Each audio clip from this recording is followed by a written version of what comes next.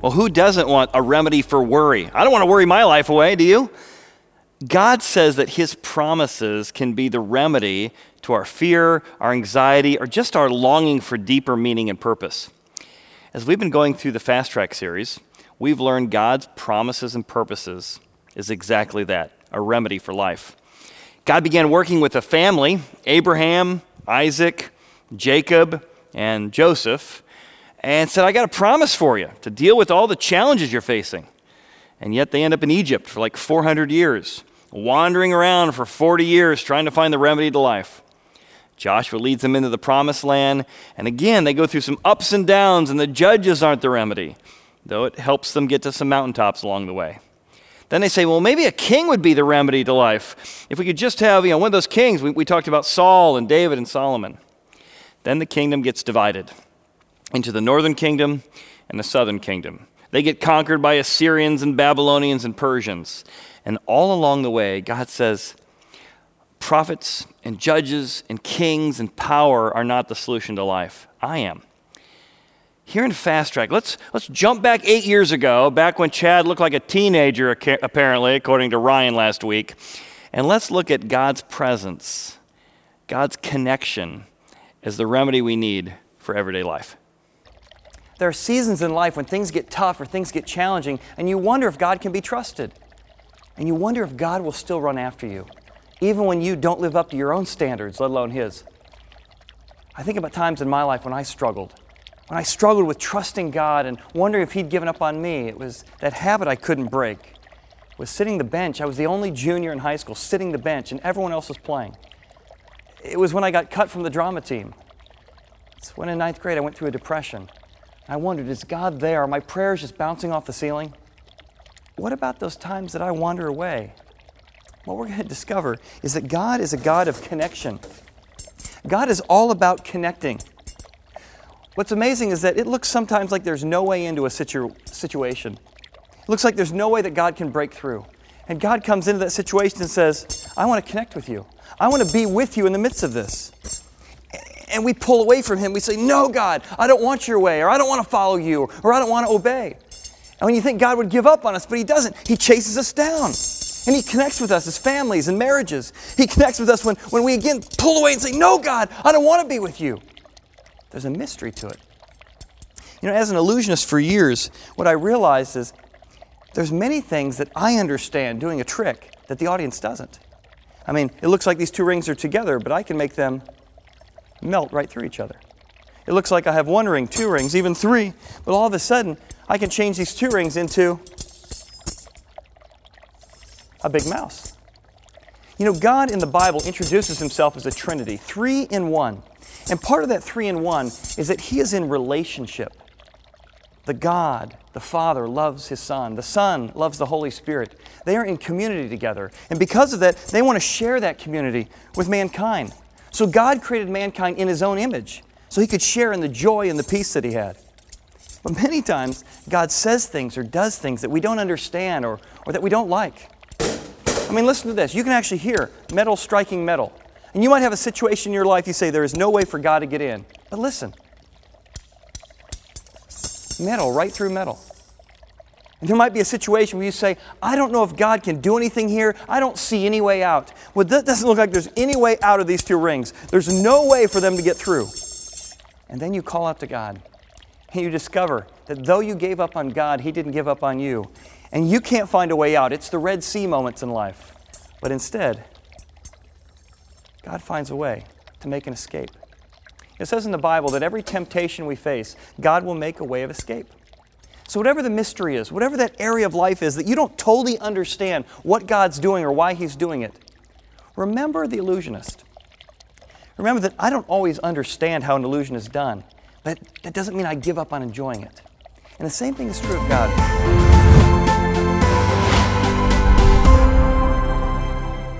So God wants to connect us not just to promises, but to Himself, the giver of those promises.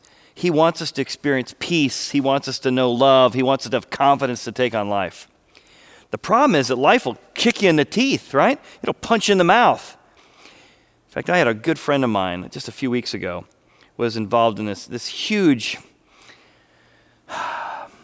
scam where he got lied to and cheated and manipulated. And I was angry on behalf of him. I was angry at the people who did it. I was angry at the universe, and I was even angry at God. And I was frustrated. And I think that all of us are going to have those times, right? That we're going to say, things shouldn't go this way. We need a place to vent our concerns. And today in Fast Track, we're going to have a place to pound on God's chest when we get angry. In fact, as we've been looking through the Bible together, right, we just came through the time of the monarchs, King Saul, King David, King Solomon, and things were very, very difficult during that time. And now the kingdom's been divided because Solomon was a tyrant. And God is going to give us characters who can speak to the challenges of being conquered by the Assyrian Empire. And here's what we're going to find. We're going to find that God's chest, it's tough enough to beat on with whatever questions you have. All right, you've got questions. I've got questions. Why is God allowing this to happen? Can God really be good if this is happening to me or happening to someone I love? God's chest is tough enough to beat on with whatever questions we have. But his heart is soft enough to drop off our pain. And that's what's so powerful about this next section. These four characters have different levels of pain and questions and challenges, and yet they're going to find a God who draws near to them and gives them promises that allow them to pound on God's chest with questions, but also to drop off their pain. So today, as we continue in Fast Track, let's look at those four characters together and the four promises he gives them in hopes that you can have that kind of confidence and really environment to be real with the maker of your soul, the maker of the universe. Let's look at our first character together, and the first one is a guy named Elijah. Now, Elijah was a man who was very, very powerful. He was known as a leader in the community. He had led people in incredible new movements in life. And he is going to be at the top of his game. He is going to take on evil kings and evil queens, and he's going to bring hope where there was no hope at all. One of the things that strikes us about Elijah is that Elijah has some incredible mountaintop experiences. I mean, just unbelievable resume-building moments. He's going to be a leader's leader. He's going to be top of his game. He's an incredible athlete. He's going to outrun a chariot. He's going to say to the foreign enemies, hey, let's say my God against your God. Give a little test. Find out what happens at Mount Carmel. And yet, things will go incredibly well, but then he'll stumble. He'll stumble into depression. In fact, that's our key word really for Elijah, is Elijah despairs. He goes from the top of the mountain, Mount Carmel is the name of this mountain that he's on, and he'll end up in a cave. By himself, alone, scared, depressed, wondering if he's the only one left, wondering if God really is good, and wondering if his life can even have any meaning. Now, what's striking about this is that Elijah is an athlete's athlete. He's a commander's commander. He's a leader's leader. And like I said, he will put on a championship of whose God really can come through. 400 prophets of Baal against him. They build an altar. He builds an altar. He covers his with water. Says, whoever's God is real will answer by fire. And sure enough, they're all praying, cutting themselves, crying out to their God, no fire. Elijah prays one simple little prayer to a water-soaked altar, and God sends fire from the sky and burns up the altar, burns up the water, and Elijah's like, hey, my God is real, let's trust in him. To which immediately a question comes up, right? Like, Chad, do you really expect me to take the Bible seriously? You want me to believe that fire came down from heaven and burned that thing up? Great question. Now, here's kind of the philosophical way of thinking about that. If God is real, right, premise one, then God ought to be supernatural. And if God is supernatural, it means typically there's a natural law to things, and there's not a lot of fire coming out of the sky. But occasionally, if God is real and he's supernatural, he ought to be able to do some supernatural stuff, right? And supernaturally send fire to burn up an altar shouldn't be hard for someone supernatural. So it's actually philosophical consistent to think that a supernatural God could do supernatural things. And we have all kinds of archaeological and historical evidence to support the idea that the Bible is as reliable a historic document as any other document that's ever been written. So, with that in mind, you might want to dig into that question together. But the way the Bible records the history, with hundreds and thousands of eyewitnesses, this was happening at Mount Carmel. Now, Mount Carmel sounds like a location at like an old Dairy Queen commercial or something. Look at all the caramel oozing down in the fudge. It's actually a real place in history. In fact, I got a chance to visit there about 6 years ago. This is Mount Carmel in Israel. It's an actual mountaintop. I got to stand on the very place that Elijah built that altar. And after, God answers with fire. He's like, everybody turn to God. And people just don't really respond the way he hoped. And they don't really think it's that big a deal. I mean, it was a big deal, but what's kind of next? And he's going to tumble into a depression. In fact, he's going to be spiritually at a high point in his life. He's then going to have the evil king Ahab come to him and say, we're going to come get you. He's going to outrun the chariot of King Ahab, physically exhausted, top of his game, and all of that energy extended is going to tumble him into depression. And he's going to withdraw from friends, withdraw from neighbors, and he's going to run. In fact, the queen of the nation named Jezebel is going to say, I'm going to kill you tomorrow for taking on my prophets and taking on my gods. And this becomes just the straw that broke Elijah's back. He's going to leave his servant behind. He's going to wonder if his life matters. He's going to wonder if anyone cares about him, because people didn't respond the way he hoped. He's going to find himself down here in Beersheba in a cave. So again, real places. A real person who, if you saw him from the outside, you say, that guy's not depressed, that guy's not despairing, that guy's the happiest person I've ever met. In just the right amount of pressure and the right amount of time, he's going to tumble in Beersheba and find himself wandering into a cave. It's in this cave he's going to be incredibly discouraged and depressed. In fact, he's going to start repeating in his head, God, I'm no better than my enemies. Take my life. Take my life. I'm no better than my forefathers. He starts comparing himself to the people. He starts realizing that things didn't turn out the way he hoped or thinks they should. And even though he's a household name, everybody would say, I wish I could be Elijah. He's despairing, pushed away the people he cares about, and is tumbling into depression. In the middle of all of that, God's going to show up. And God's going to show him in a really tangible way how to deal with his depression. Some physical remedies, some spiritual remedies, and some emotional remedies. In fact, if you've struggled with depression, or you know someone who struggled with depression, I did a whole series on Elijah's life that would be very helpful to really give you practical steps in detail on dealing with depression. If you go to our website and you type in horizoncc.com, click on Media Downloads, in the search engine you can type in Playing with Fire.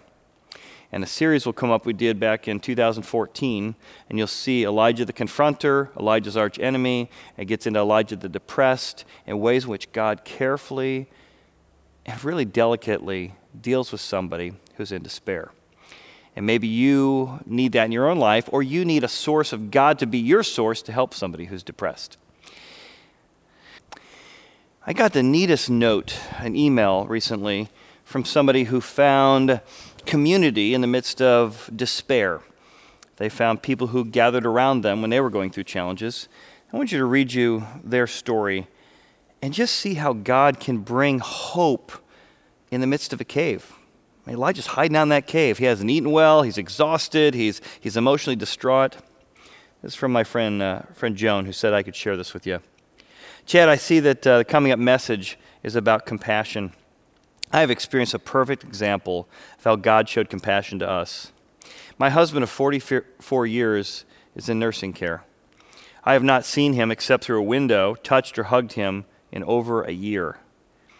Looking to downsize, I sold our home in February 2020 and temporarily moved in with my daughter, anticipating a very short stay.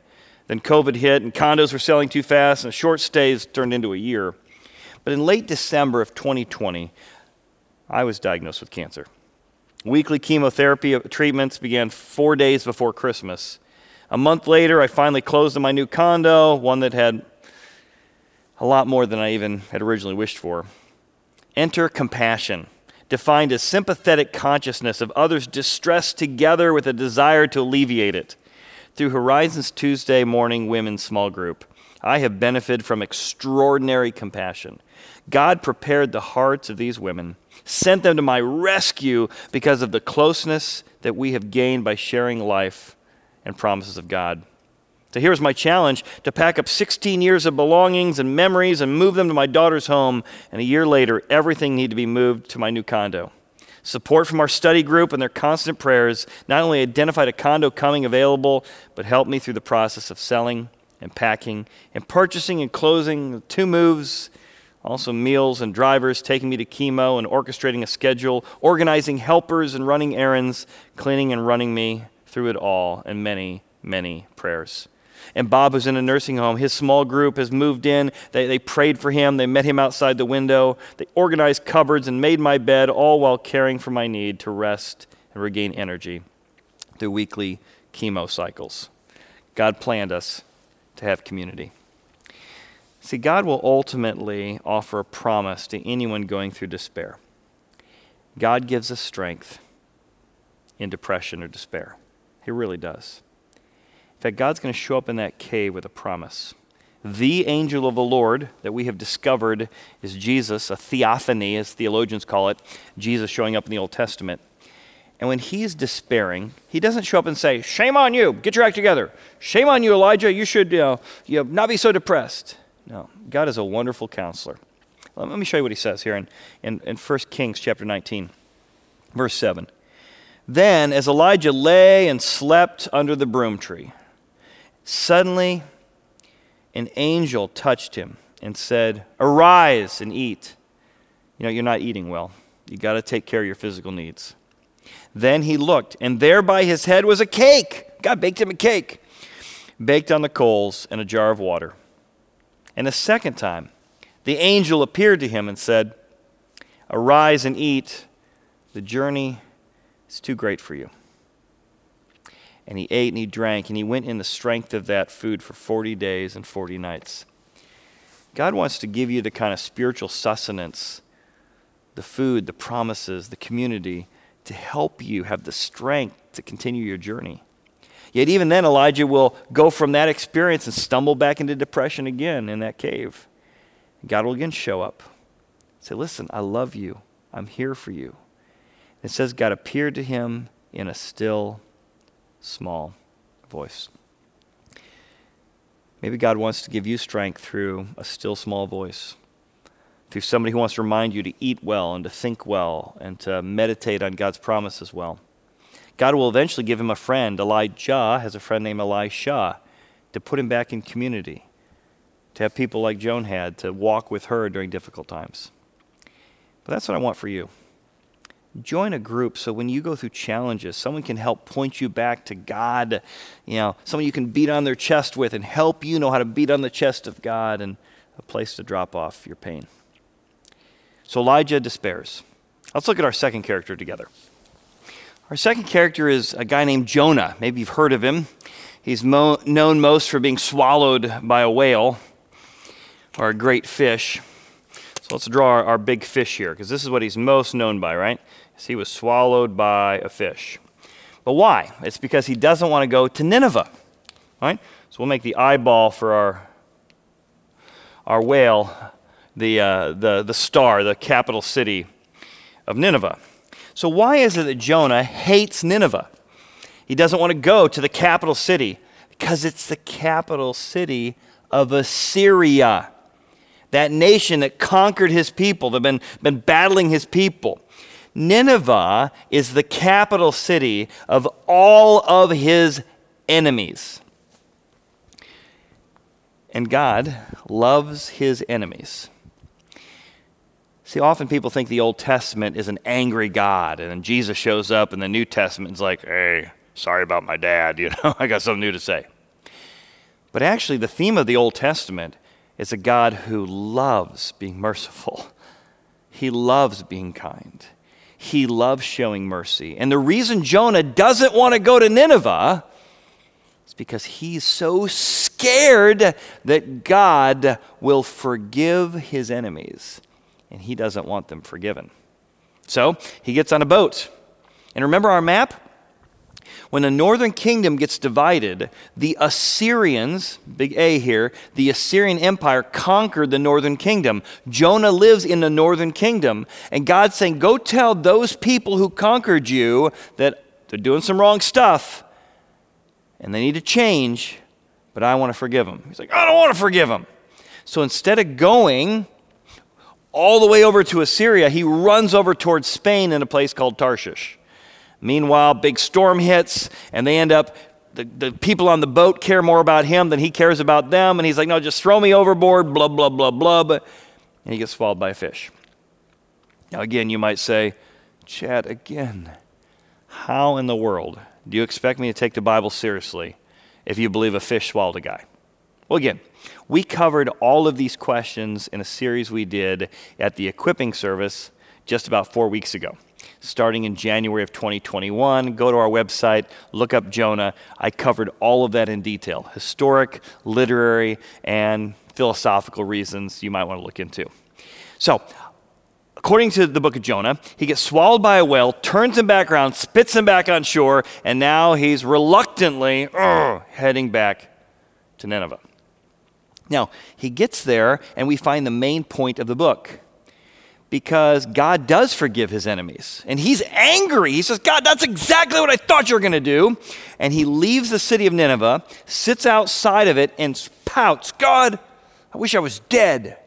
Kill me now, God, if you're going to make me live in a world where my enemies are forgiven.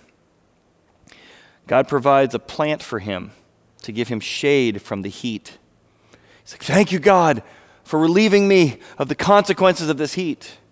Then God sends this little worm to come and chew up the vine, and it dies. And he's like, oh, this is so ridiculous. I have to put up with this heat. And God says, Jonah, it feels good to not have to suffer the consequences of the actions around you, right? And you were thankful for a plant you didn't plant and a worm you didn't make. Shouldn't I show pity and compassion toward the 120,000 people who are made in my image? Yes, they're doing wrong things, but they can't tell their left hand from their right hand. And Jonah, I want you to learn how to see people the way I see people.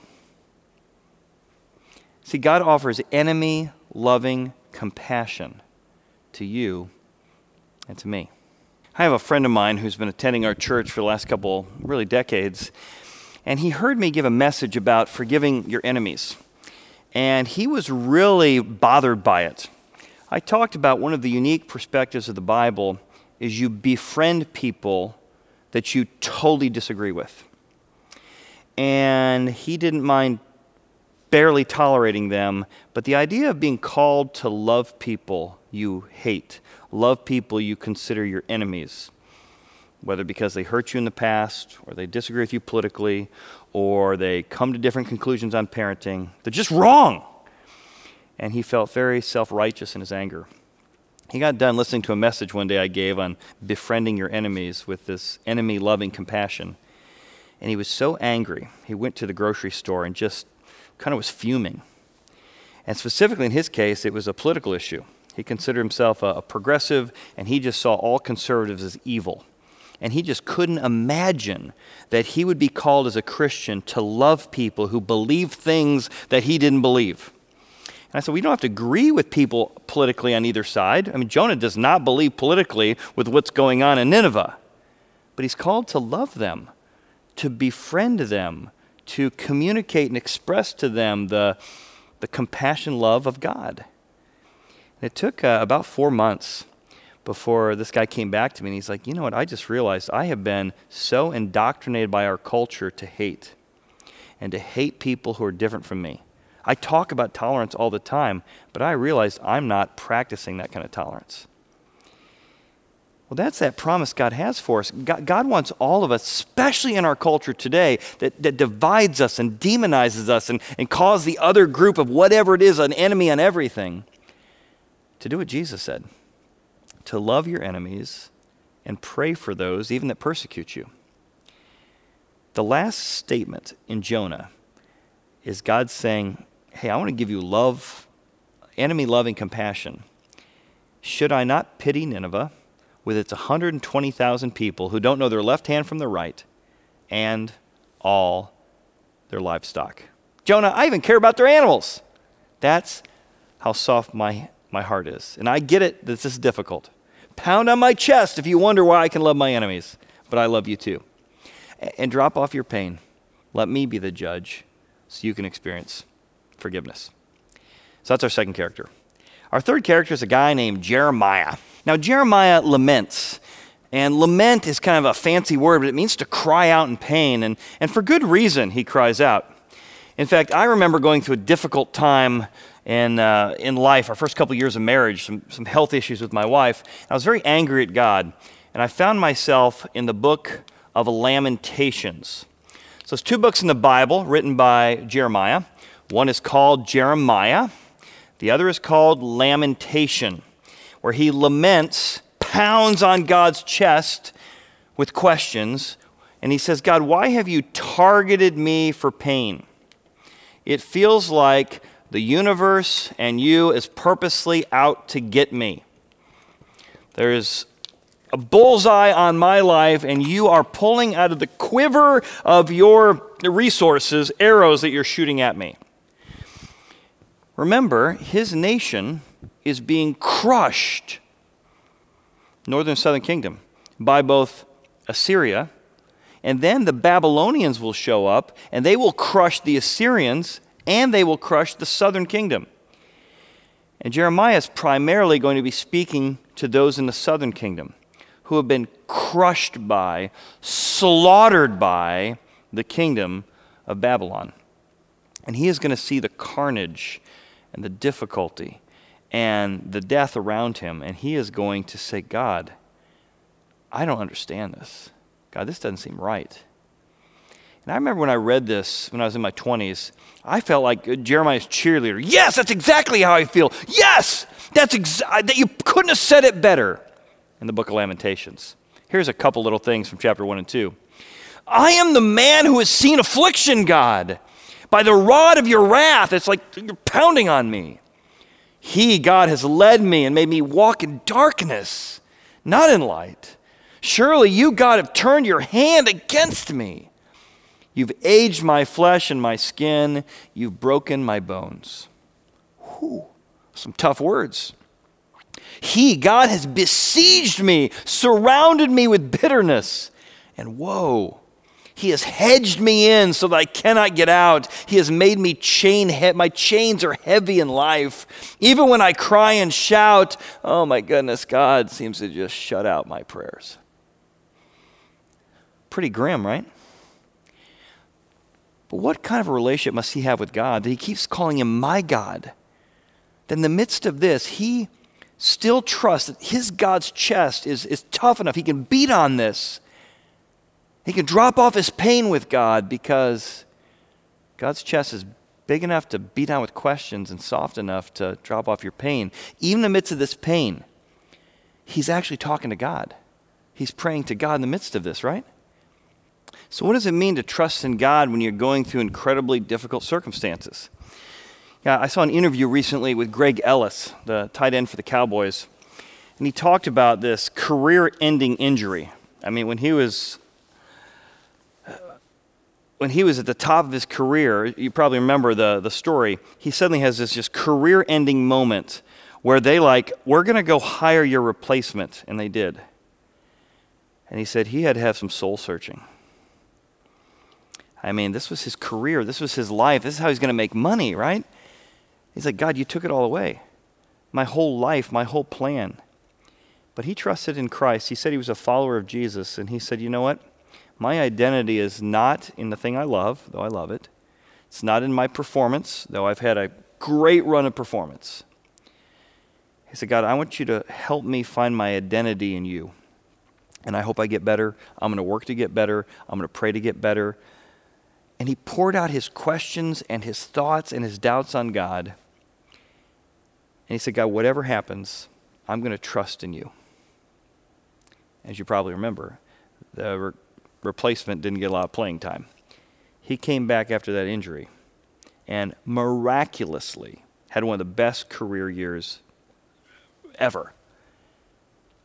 And he said the secret to that was while he was going through difficulty, meditating on, thinking about what it meant to have his identity not in his career, not in his performance, but in the person of Jesus. Now, this is very similar to the promise that Jeremiah has, because what's so fascinating, I remember reading this when I was in my 20s.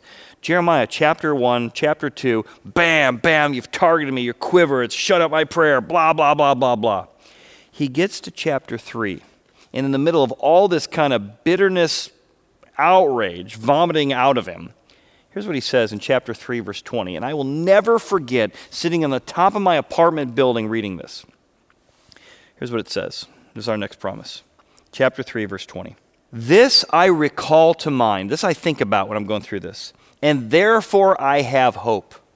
God offers you hope in the middle of despair, hope in the middle of lament. Okay, what did he recall to mind that gave him hope? Here it is. The Lord's mercies are new every morning, and we are not consumed. So though the Lord's mercies, we are not consumed, because his compassion fails not. God still has mercy for me, doesn't give me everything I deserve. Still has compassion for me, it doesn't fail. They are new every morning. Great is thy faithfulness. Did you ever hear that song in church growing up? Great is thy faithfulness. That song comes out of the book of Lamentations. That in the middle of all of his anger and bitterness and lamenting and despair, he says, but even in all of this truthful frustration, God, I recall this to mind. You're still merciful. You're still compassionate. And your mercies are new every morning. Great is thy faithfulness. Very similar to the promise of our fourth character, a guy named Habakkuk. And Habakkuk wrestles. He wrestles with God. In fact, it's a very similar story and application to Jeremiah. Jeremiah laments and Habakkuk wrestles. He climbs up into a watchtower, which is kind of a fancy term for a tower that you might overlook a vineyard. And he just is up in that tower like, God, I'm wrestling with why are you having this happen to me? I don't get it. I don't understand it. And now we've moved into, on the big front, Habakkuk is speaking during a time that the Persians have come and conquered the Babylonians. And so here's the poor Israelites are kind of like, fodder being drug around from empire to empire to empire. And specifically Habakkuk is like, why did you let Babylon put so much carnage into our life? And God's going to say, listen, if I told you what I'm doing, you wouldn't understand it. Because there's an even worse country coming named Persia. And they're evil, the Medes and Persians. And I'm going to use them to pay the Babylonians back for their injustice. What? And now he's back in the watchtower, like pounding, like, what in the world are you talking about? How can that be right? So if you're drawing along with us, so we're going to draw a watchtower. So we think of a watchtower, just think of like a turret maybe of an old kingdom, but it basically was just a tall place you could walk up to, and we'll put a watch on it just to remember it's a watchtower. And he found himself up here just, talking to God, laying out his concerns, laying out his frustrations. And the whole book of Habakkuk is Habakkuk in this watchtower saying, God, I don't get it. I don't understand it. He says things like this, the burden which the prophet Habakkuk saw, it's a burden to see what's happening in this world. Oh Lord, how long shall I cry and you will not hear? Even cry out to you, violence, look at the violence, and you will not save. Why do you show me iniquity and cause me to see trouble? Guys, I don't get it. but God gives him a promise. It's a great book to read, by the way, if you're ever wrestling with questions. You need to pound on God's chest a bit. God says, I'm going to get justice in the end. Oh, you may not see it during the time of Babylon, or you may not see it during the time of the Medes and Persians, but you can trust me that I will eventually bring about justice. That's the secret really to forgiveness and really dealing with life and all of its ups and downs and brokenness is, you work toward justice now, but ultimately you trust that God will eventually reward good and punish evil. And that gives you the freedom to trust someone's in control around here, because it doesn't feel like anybody's in control. And I can forgive others because God holds people accountable, and I don't have to carry the bitterness around of unforgiveness. And the promise he gives Habakkuk is pretty amazing. He says, here's what I want you to do. I want you to write this down so everyone in the future has this promise. Write it on plain on the tablets, that he may run who reads it. The vision is yet for an appointed time. The time I bring about justice is in the future yet, but I will bring it. At the end, it will not lie. Though it tarries, it's taking longer than I thought, taking longer than I wanted. Though it tarries, wait for it, because it will surely come. It will not tarry. Behold the proud, his soul is not upright in him, but the just shall live by faith.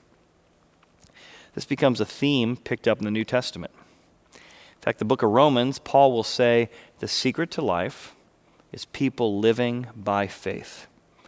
Trusting, I don't get it right now what's happening, but I'm going to trust that God knows what he's doing, and he's going to work out his purposes eventually.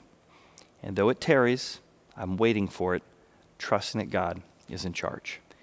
It's powerful, and it brings so much freedom into your life. So let's pick a promise. I don't know which promise it is for you, but what's one of those promises we looked at that maybe you want to look at? What does it look like for you to maybe wrestle with God during despair or during challenges or during hatred toward other people or during wrestling? What is a promise you can hold on to while you're wrestling with God? 4 of them. Maybe you're struggling with sadness and you want to find hope. Maybe you want to write this promise down. Put it on a mirror or a 3x5 card. God says, listen, I'm not going to shame you for feeling discouraged. The journey's been too great for you. The Lord was not in the fire. God wants to speak to you through a still, small voice. That might be your promise. Maybe it's God wants to challenge you to have pity, to have compassion. Where? In Nineveh, where more than 120,000 people can't tell their left hand from the right. And maybe you want to pray that God will help you see someone you're really angry at through his eyes. Maybe that promise is, God, I want to have hope in my circumstances, and I want to meditate or recall to mind that you are faithful. Great is your faithfulness. Or maybe it's that last promise, that though it tarries, wait for it. There is something so powerful about having an environment where you can ask questions, bring your doubts. You're not judged. That people come around you, whatever you're facing, whatever you're up against, and help escort you along the way. I've had a good friend, my friend Liz, who I've been walking with on this journey maybe for 15, 20 years. And I recently got the opportunity to interview her and just show how she's wrestled with God in Community at Horizon and how the small group she's been involved in, the group of women around her, and the environments of our weekend services, going back 15 years, create a place for her to wrestle with God and find promises she needed. Let's watch her story together. I had gone to church pretty much as a little girl and all through high school. And then when I got off to college, wasn't going as often, kind of strayed. But then with having children and getting married and all of those things, I kept on church hopping to different places, and nothing felt like it was a good fit for me. There was nothing I could walk away with that could help me with the things I was struggling with in my life. And I would meet these girlfriends that, they love going to church, they were excited about it. And I would say to them things like, well, what are you doing there? Because, I'm not really getting anything out of it. There must be something wrong with me. And that was a point in my life where I said, I've got to keep trying. And then I would drive down the road and I'd see this sign about Horizon, come and ask all the stupid questions and everyone's welcome. Kind of that first time I had heard the theme, come as you are. After a few weekends, I'd come home all excited and telling Casey what I learned in the different services and things, and all of a sudden he wanted to go with me. Like, whoa, you want to come to church with me? Wow. But he just made me promise I wouldn't stay for like the coffee and cookies afterwards because he didn't want to talk to a bunch of new strange people. And I'm like, well, that's the part I really like because, I want to connect with people. And that's how I actually ended up in those coffee hours. I made him stay, of course. We're in one car, so he had to stay. I trapped him. That's how I learned about the women's Bible studies. And I just took a leap and said, this is a baby Christian class, okay? And there was that welcome that it said, come and ask the stupid questions. So I'm like, okay, I've got a lifelong list I've been keeping track of, stories I don't believe that seem insane, things that were getting in my way. But I just said I'm going to do it. And it was in a nice, safe environment at one of the church members' homes. And that sense of community and friendship just kept building and building. And they taught me how to pray, which was one of the sweet things that I was very unsure of, but along with that, they taught me how to use my Bible and to get the things out of it that I would need at different challenging times in my life. And when I couldn't find something right away, they were there to help me quickly find those things, and that proved to be very important for what was coming in my life that I didn't know it was going to be happening. But what I really got out of those Bible studies and coming to church on the weekends was that I was welcome to go at my own pace. I didn't feel pressure. I'm struggling in my faith. I'm trying to hide. I need to be under the radar for a while. I don't want any commitments yet. I need to go at this at my own pace, and that's what Horizon gave me. And that's what those dear friends did. And one of the most beautiful things about one of my Bible studies was when my brother tried to kill himself. And there was one specific, these ladies all had everybody had seen something happen. You could get wisdom from any of these gals at any time. And it wasn't selfish. There was no agenda. It was just very genuine. And I also knew it was private. I really trusted that.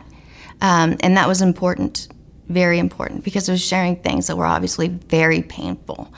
My brother did, get through that horrible time, and these gals gave me so many beautiful scriptures to find in my Bible, because, I'm a baby Christian here, I look at the glossary in the back, it says depression or parenting, and then I go to this, but I felt like these gals could give me all these verses right away. I had the tools I needed right away, and that was so valuable to me.